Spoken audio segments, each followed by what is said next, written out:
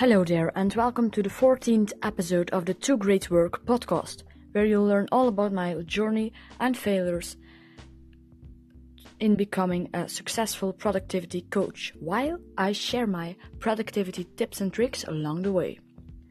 Okay guys, I know I've been a bit behind my uploading schedule, because normally I upload every 3 or 4 or 2 days or so.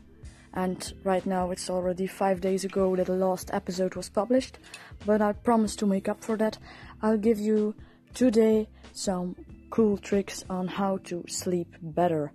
Things that worked for me that you can apply too. First of all, I think I recommend an hour or two before you go to sleep taking a hot bath or a warm shower, a really hot shower. It helps me to clean my thoughts, and it's really a relaxing moment. So hot water, shower, bath, doesn't matter. And what I also do is I read before I go to sleep, or I listen to podcasts. I try to watch as less TV as possible, so 2 hours or 1 hour before I go to bed the TV goes off. No more TV. Smartphone is another thing, because I read mostly on Medium, but I put my smartphone at the darkest screen setting, which means most smartphones have a filter against blue light.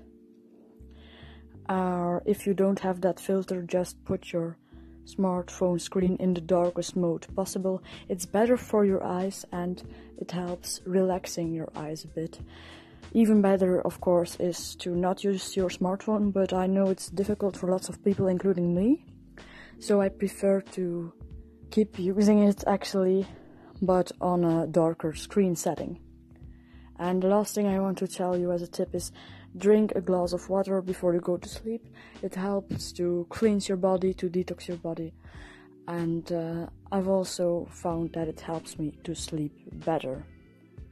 And another bonus tip for you guys is have enough blankets. Make sure that you don't feel too cold. Especially for me, I suffer from cold feet, so I make sure I have an extra blanket for my feet in order to sleep better. That was it for today, and I wish you a great day, evening, or night.